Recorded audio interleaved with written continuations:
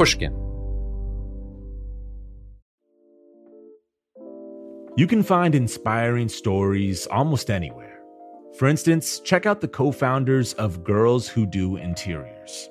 This Miami-based design company was started by 3 friends when they were still in school.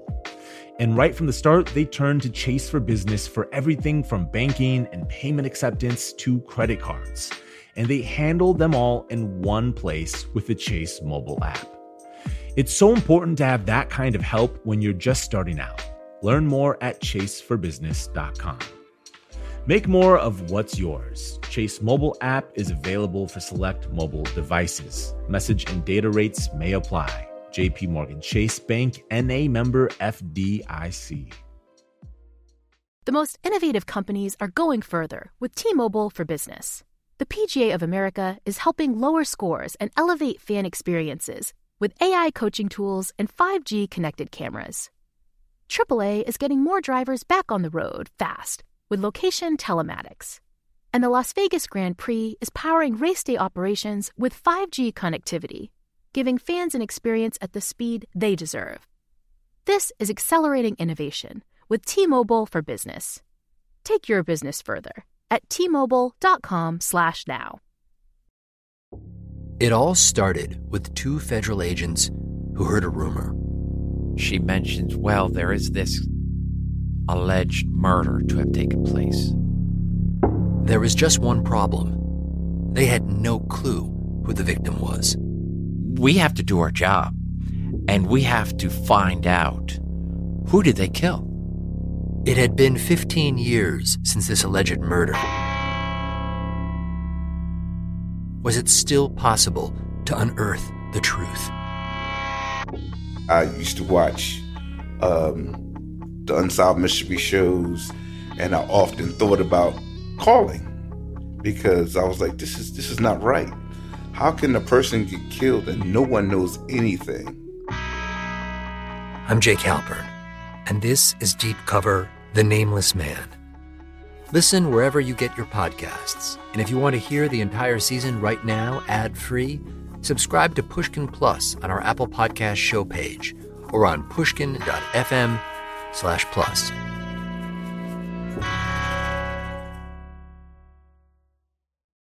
From Pushkin Industries, this is Deep Background, the show where we explore the stories behind the stories in the news. I'm Noah Feldman. Tonight, we renew our resolve that America will never be a socialist country.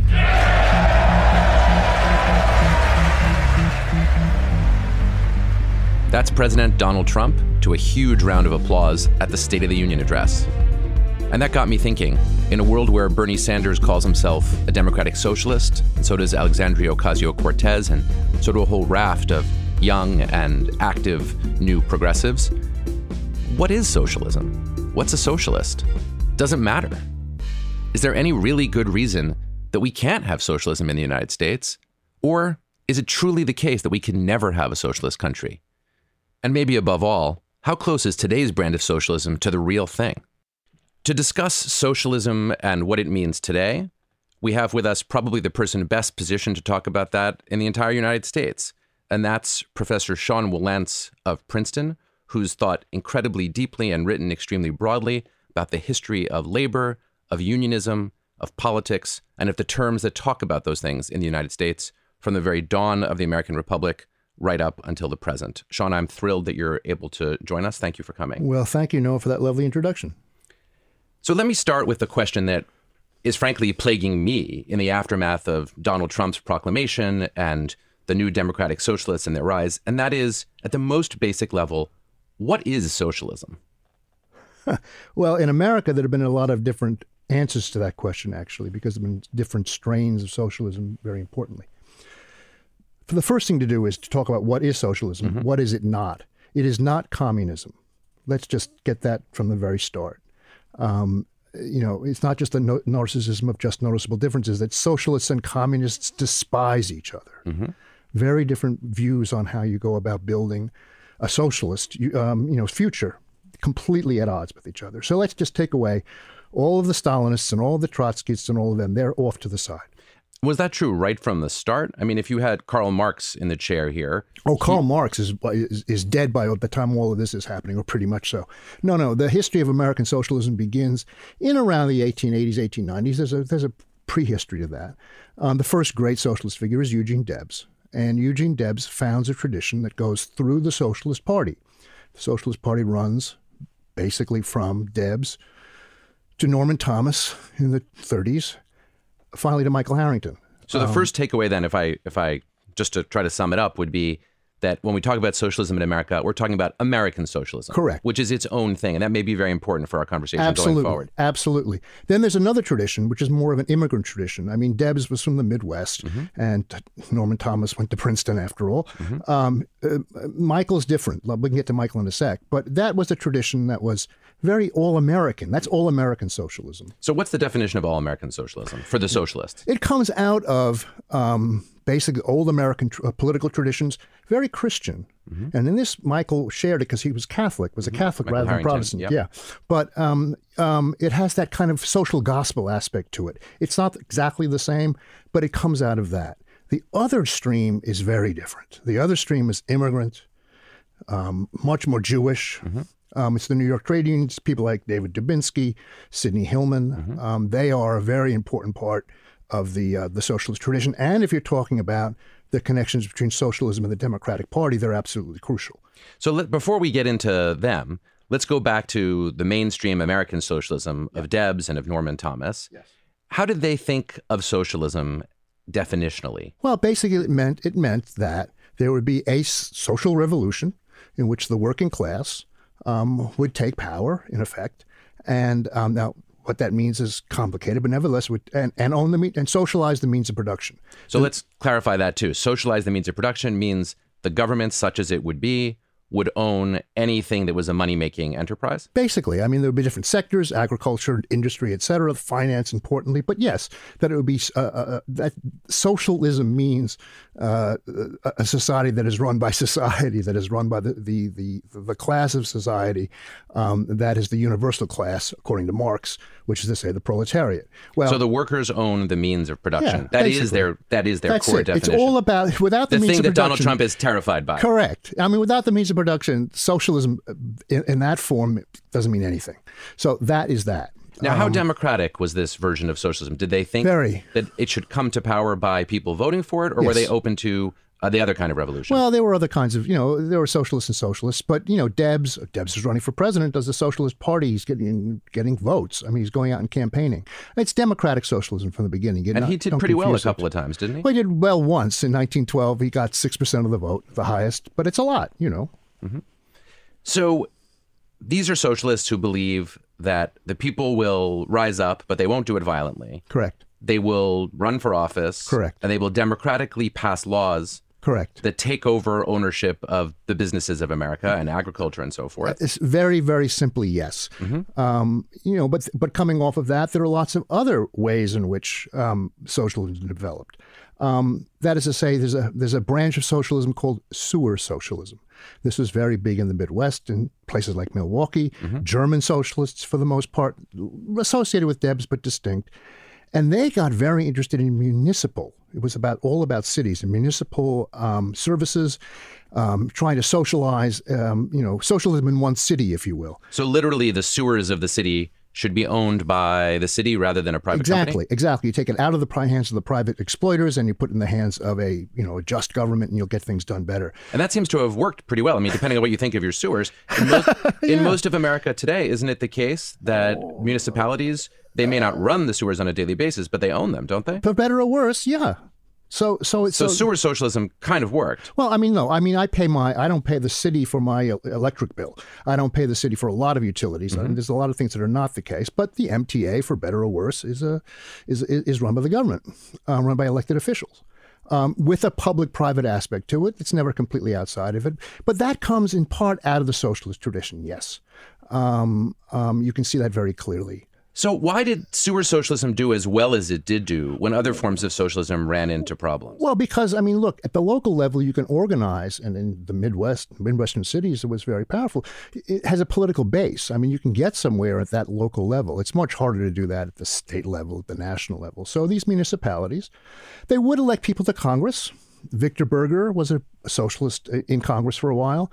You see this repeatedly. In fact, you see it today, in fact. What do you see with Ocasio-Cortez, for example? Congresswoman Ocasio-Cortez, she has a following in a particular district. They can elect her to Congress. That's locally based socialism can get pretty far politically. So let's talk about Alexandria Ocasio-Cortez and Bernie Sanders and the New Democratic Socialists, and let's focus on a specific thing, and I want to ask you if it's a kind of sewer socialism, and that is the policy they're pushing of Medicare for all. Right. Many of the Democratic candidates in the primary are either opting for that or saying that they think it's a good idea in principle. Mm-hmm. It's clearly being pushed from that direction. Mm-hmm.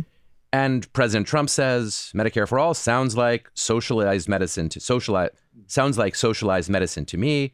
That is a form of socialism. And presumably the Democrats who aren't self-identified as democratic socialists would say, come on, there's nothing socialist about that at all. It's just an opportunity for healthcare to be paid for. So let me sort of ask you the point blank question. Is socializing medicine sort of like socializing the sewers? Is it socialism? No.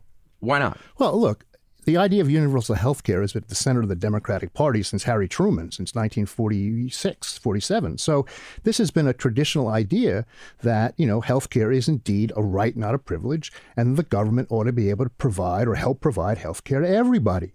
That's not a particularly socialist position.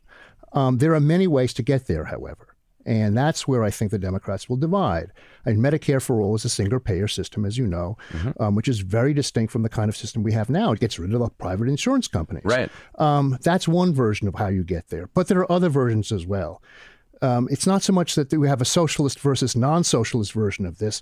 There are different versions of a democratic, what has been a Democratic Party position forever. There are different versions of how to get there. So I'm now trying to channel Donald Trump running for office against this policy.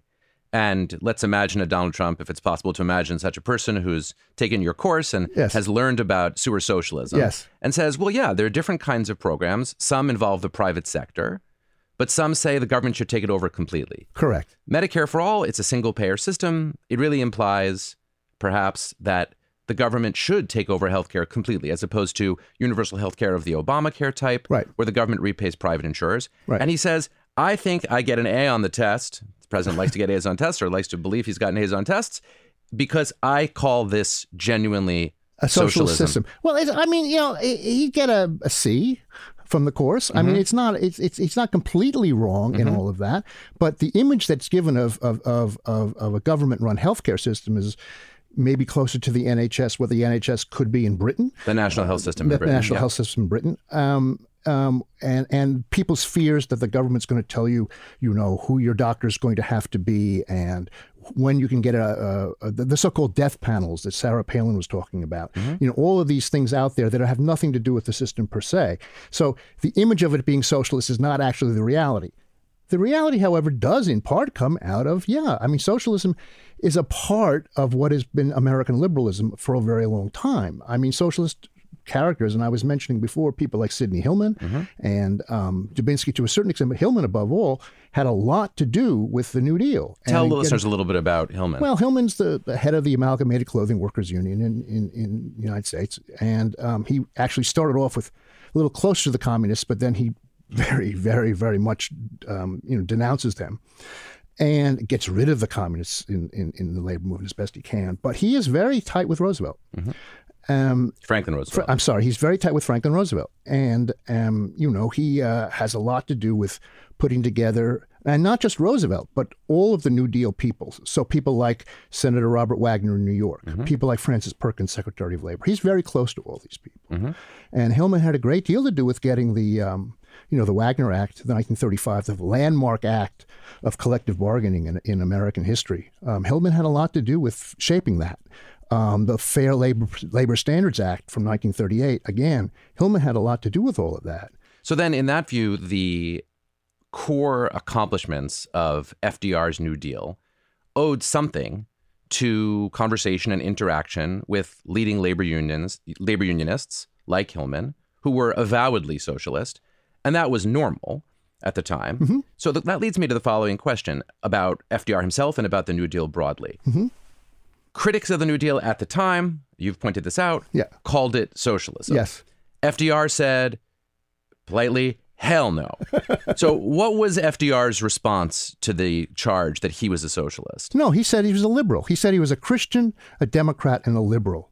I think in that order. And what did liberal mean in the Roosevelt era? It meant coming out of the progressive era from the earlier part of FDR's life, from when his cousin was president. Mm-hmm. It meant seeing the federal government as having a very, very large role to play in improving social welfare.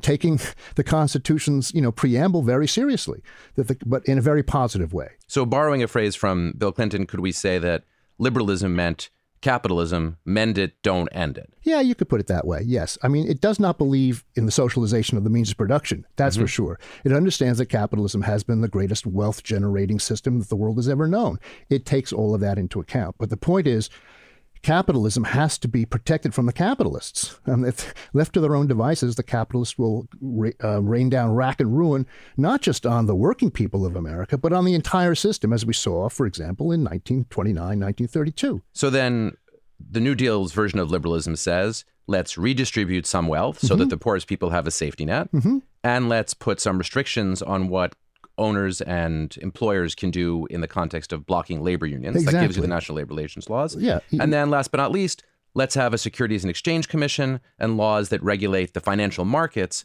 so that they don't play dirty in the process of. But at the same time, all of these things are meant to shore up, to prop up capitalism, so that it doesn't collapse in the wake of the Great Depression. It's one of the reasons why Norman Thomas, the great, socialist leader of the 1930s, when asked if FDR had carried out the socialist program, he said, yeah, he carried it out. He carried it out on a stretcher, because he took all of those ideas and, took them away from the socialist essentials, means of production, all of that, and saved capitalism with some ideas of socialism. So in that sense, you could imagine the view that liberalism is almost the enemy of socialism, because it takes the best ideas that socialists have, it implements them, and then it has the effect of preserving capitalism rather than allowing people to become so miserable and unhappy that they say capitalism is fundamentally broken, we want to take over the government, we want to do things differently, and we want to have socialism. You could look at it that way if you were a sectarian socialist. Yeah. But people like Hillman and others, and above all, maybe the greatest labor leader of the 20th century, is Walter Reuther in Detroit. I mean, what they saw is, look, we're not going to have a revolution, but if we can get enough of our stuff through, who cares whether it's socialist or liberal, what have you? We're making life better for ordinary people. We're expanding the social welfare. That's what we're here to do. What they saw their role as being is not an antagonism to the liberals, not trying to overthrow the liberals, not saying the liberals are all running dog imperialists, etc. No. They said we can see a role for ourselves in trying to push and pull from within. So that brings us to the current democratic socialists. And the first question I have about them is, are they really socialists? Well, it depends. I mean, when I hear, Senator Sanders, for example, talk about define socialism as he did at some point during the campaign at Georgetown, in fact, he says he's an FDR liberal. Right. So I don't know if that's socialism, then socialism has changed. I mean, why are they calling themselves socialists? I've been doing a little informal poll of 20-somethings I know. Yeah. And I have a hypothesis. Well, I'd like to hear it because I have no idea. I wonder what your students think about this too. So my very informal, unscientific poll was that people said, of course, that the democratic socialists do not favor nationalizing the means of production in the country. They don't want the businesses to be taken over by the government. Right. But they're sick and tired of the term liberal. Right. They're sick and tired of the term progressive. Right. They think, and you've written this, that Hillary Clinton took the term progressive and, muddied it essentially by being not left enough. Right. And the word socialism sounds cool. Yeah, I got it. It sounds like I want to change things. I want to do things differently. And that's a big part of Bernie Sanders' appeal, according to this theory. And then when you take away Bernie Sanders and you put in Alexandria Ocasio-Cortez, now it's younger, it's hipper, it's more with it. So what do you think about that hypothesis? Well, I think that's right. I mean, I think that liberalism had a crisis in the 1960s, 1970s. Democratic Party had a crisis as well, coming out of Vietnam and all the rest of it. And the Reagan Revolution put the Democratic liberals on the defensive, and they had to figure out a political strategy for themselves. And the Democrats had done themselves no good either by changing their party around into a kind of congeries of special interests. They took away the party bosses. They ceased to be a party in the traditional sense. So coming out of all of that, the Democrats had to bob and weave and triangulate, if you will, in order to just survive. Now, coming out of that, the Clintons were trying, I think, to give the Democratic Party a substance again. Seeing them as very much as liberals, pushing forward, trying to expand, social welfare, all the rest of it, the kinds of things with some socialism sort of in there. People don't realize all of that, but it was the people they were talking to. Well, I think conservative Republicans realized it, or at least said they realized it. You see, but they always do that. They'll call anything socialism because they know it's a scare tactic. That's all, scare word. But, maybe it was a scare word. It's interesting. We'll come back to that, but whether it's... But he had it tagged politically. It was about politics. That's what people don't understand about what the Clintons were about and where things were going. Now, things changed after that. Things changed dramatically, particularly after 2008, 2009, after the economic collapse, which I think has a lot to do with the students, young people you're talking about. I mean, people who grew up who have no memory of Ronald Reagan, who have no memory of what politics used to be like, what Reagan did to politics, and then who came of age in the aftermath of 2008, 2009 are going to have a very different view of all of these words and what they mean than the likes of me, who grew up in the 1960s. So let's talk about words then. Yes. You've written in Democracy Journal very powerfully, I would say, that we should call things what they really are. Yes. And that the Democrats made a big mistake when they stopped calling themselves liberal and started calling themselves progressives. Yes. And it's really the Clinton era where that happened. Yes. Why? What was wrong with that? Well, liberal had been demonized successfully by the right-wing Republicans. You remember in 1988 when George H.W. Bush was running for president, he talked about the L word. He made it sound, like manure. He made it sound like something, so execrable that it was really excrement. That was before the TV show, the L word, made it sound somewhat better. But go on. Well, that's another story. But but this is way back in 1988, ancient history. But the word liberal was demonized. Nobody wanted to be known as a liberal, right? And so the Democrats happened on the word progressive as a substitute for all of that. Now, progressive had been a left-wing word that was very, very anti-liberal, if you will. That was where the left kind of gravitated to after the communists had been, disgraced and so forth in the aftermath of McCarthy, in the aftermath of 56, all of that. But the Democrats took this all left-wing word and made it into a kind of euphemism for liberal. They repurposed it. Yeah, exactly. Now, that's okay. But what happened was that when by the time you got to the 2016 election, here was Hillary Clinton, who had this background of having to fight through the 90s and having to go through all of those politics, but who understood that times had changed. So she comes up with a very liberal, that is to say, leftish liberal platform. If you read her platform, it's much to the left of where she was in 2008. For sure, but she was presumably pushed there very hard by Bernie Sanders in the primaries. No, I disagree. That was true before the primaries ever began. He then began to push her, not so much with anything dramatically different, but, if she came out for a $12 minimum wage, he would come out for a $15 minimum wage. He would rail against the billionaire class. That's not her politics. Right. He brought up all of this old, stuff, and she had no way to argue against it. And she ran calling herself a progressive. He's going to out-progressive her any day. And so you think the mistake was... Where was the mistake? Excuse me. He's going to do that rhetorically. Whether he's going to be able to deliver on it's another matter. So the mistake, I think, is that, look, the idea of liberalism, which was, when I was growing up, was a very powerful one. It meant something. It meant Walter Reuther. It meant people like that. Got denatured, got lost. It's a word which I think is an honorable one. It's an honorable tradition. Now, would I like to go back to using the word liberal? No, because I don't think that it's going to, on its own, it's going to matter. But I do think that people calling themselves liberal progressives, for example, as opposed to the socialist progressives who want to hold on to that word, there could be a fruitful, exchange about all of that. Although something tells me that Kamala Harris is not going to say the difference between me and Bernie Sanders is that he's a socialist and I'm a liberal. No, she's going to say she's something not. else. Maybe she's going to say she's a progressive. She's going to say she's a progressive, liberal, I'm sure. Liberal doesn't seem quite ripe yet to be brought back to life. That may be true. And I'm not a political, pundit, or neither am I an operative, so I don't really know these things. I'm sure it polls terribly, so it's not a great idea.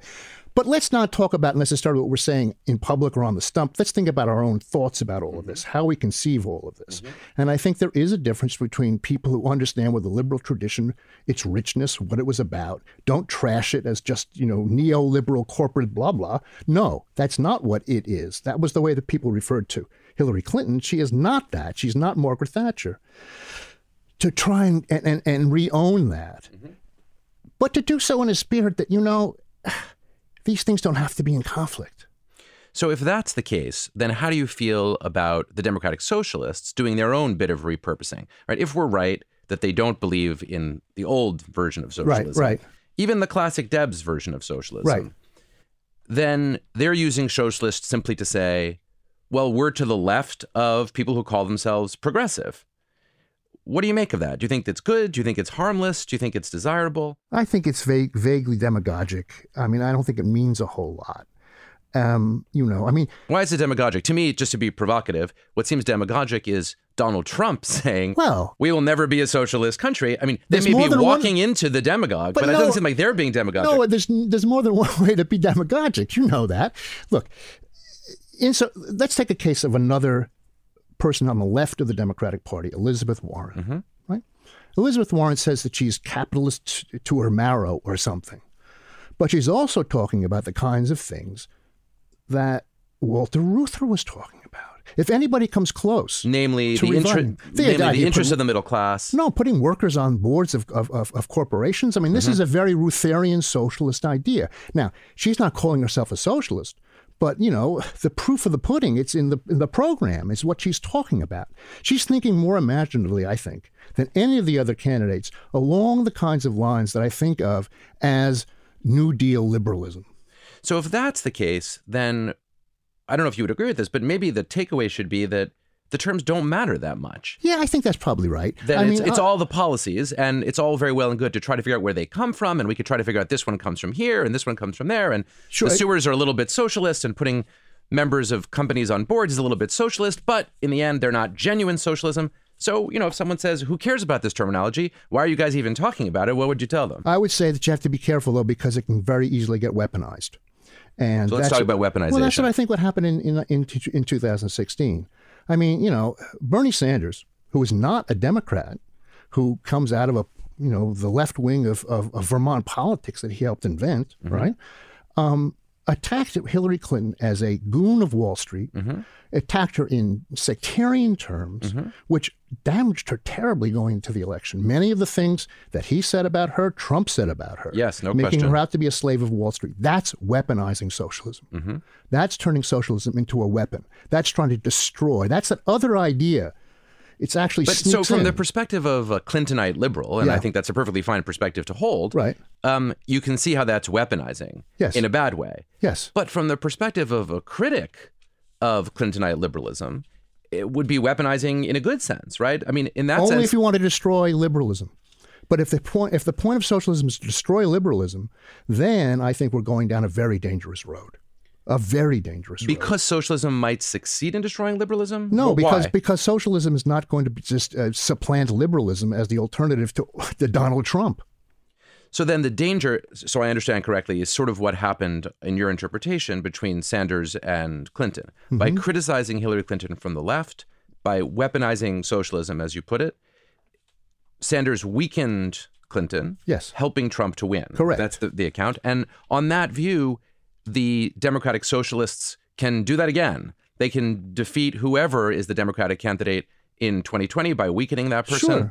Then that can actually play into Trump's hands. Exactly. Now, look, criticizing from the left is perfectly legitimate. I don't have any problems with people saying that Hillary Clinton was not, she should have pointed to her program more, actually. I think then she would have shown people that she was not the neoliberal hobgoblin that she was being made out to be. That was a tactical mistake, indeed a strategic mistake on her part. But put that to the side. Criticism from the left is healthy. It's great. We want that. When you weaponize it, however, you're being destructive.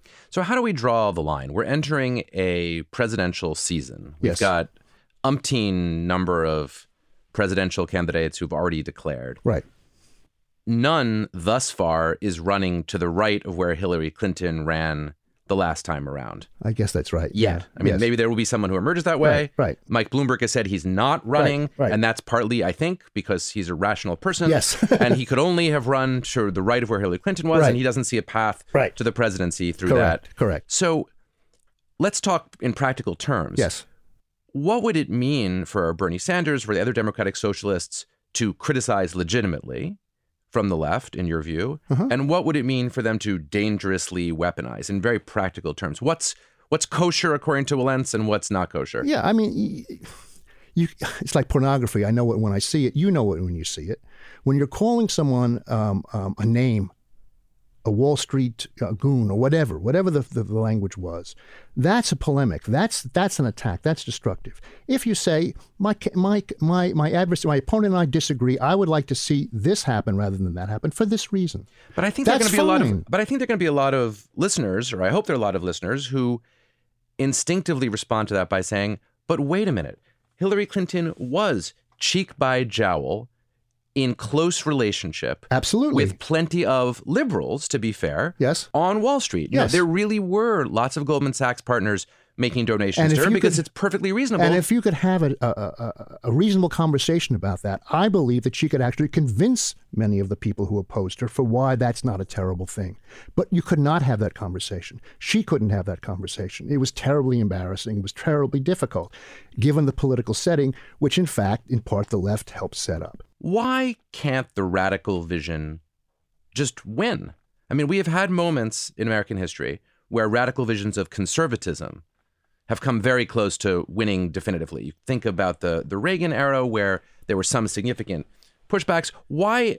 And maybe you could argue, well, no, the Well, Reagan I'll push era was on- actually more pragmatist than Yeah, I what think. did he do? He didn't get rid of Social Security. He didn't get rid of all the New Deal. I mean, Okay. Ronald Reagan was an interesting character, but he was a pragmatist on the right, as par excellence. I mean, look at what we've got today. Now, Okay, you how want to about- see let's take you wanna Donald see Trump. you want to see the radicals taking over. Okay, There's good. the Republican Party. It's become a movement, not a party. Okay, so good. So you have a radical movement that claims to have a chance of taking over. And after all, Republicans do control the Senate and they control the presidency. And as you say, Republican conservatism is a movement, not just a political party. And many of its leading figures are not pragmatists. So just to push the question, why can't the same thing happen on the left? You have to recognize, first of all, that all America is not Brooklyn.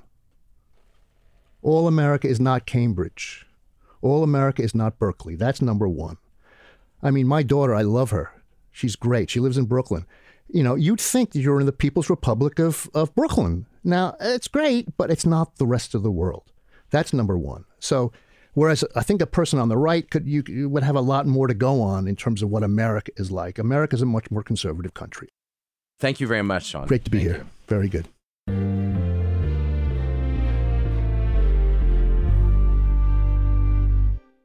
Sewer socialism. That's a phrase I admit I had never heard before Sean Wilentz described it to us. And it's really remarkable to me because it seems to capture in the most fundamental way something about socialism that has never come up in the course of our big debate about whether America could ever be a socialist country and whether the democratic socialists are onto something brand new. It's the idea that socialism has always, in fact, been with us here in the United States.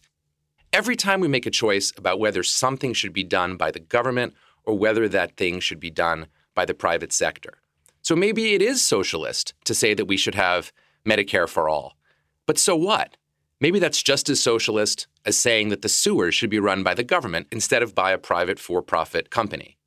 Going deep into the history of socialism in America and into the question of the terms that we use taught me to realize that there's more to our tradition than meets the eye. Deep Background is brought to you by Pushkin Industries. Our producer is Lydia Jean Cott, with engineering by Jason Gambrell and Jason Rostkowski. Our showrunner is Sophie McKibben. Our theme music is composed by Luis Guerra. Special thanks to the Pushkin Brass, Malcolm Gladwell, Jacob Weisberg, and Mia Lobel. I'm Noah Feldman. You can follow me on Twitter at Noah R. Feldman. This is Deep Background. It all started with two federal agents who heard a rumor. she mentions, well, there is this alleged murder to have taken place. There was just one problem. They had no clue who the victim was. We have to do our job, and we have to find out, who did they kill? It had been 15 years since this alleged murder. Was it still possible to unearth the truth? I used to watch the Unsolved Mystery shows, and I often thought about calling because I was like, this is not right. How can a person get killed and no one knows anything? I'm Jake Halpern, and this is Deep Cover: The Nameless Man. Listen wherever you get your podcasts. And if you want to hear the entire season right now, ad-free, subscribe to Pushkin Plus on our Apple Podcast show page or on pushkin.fm/plus.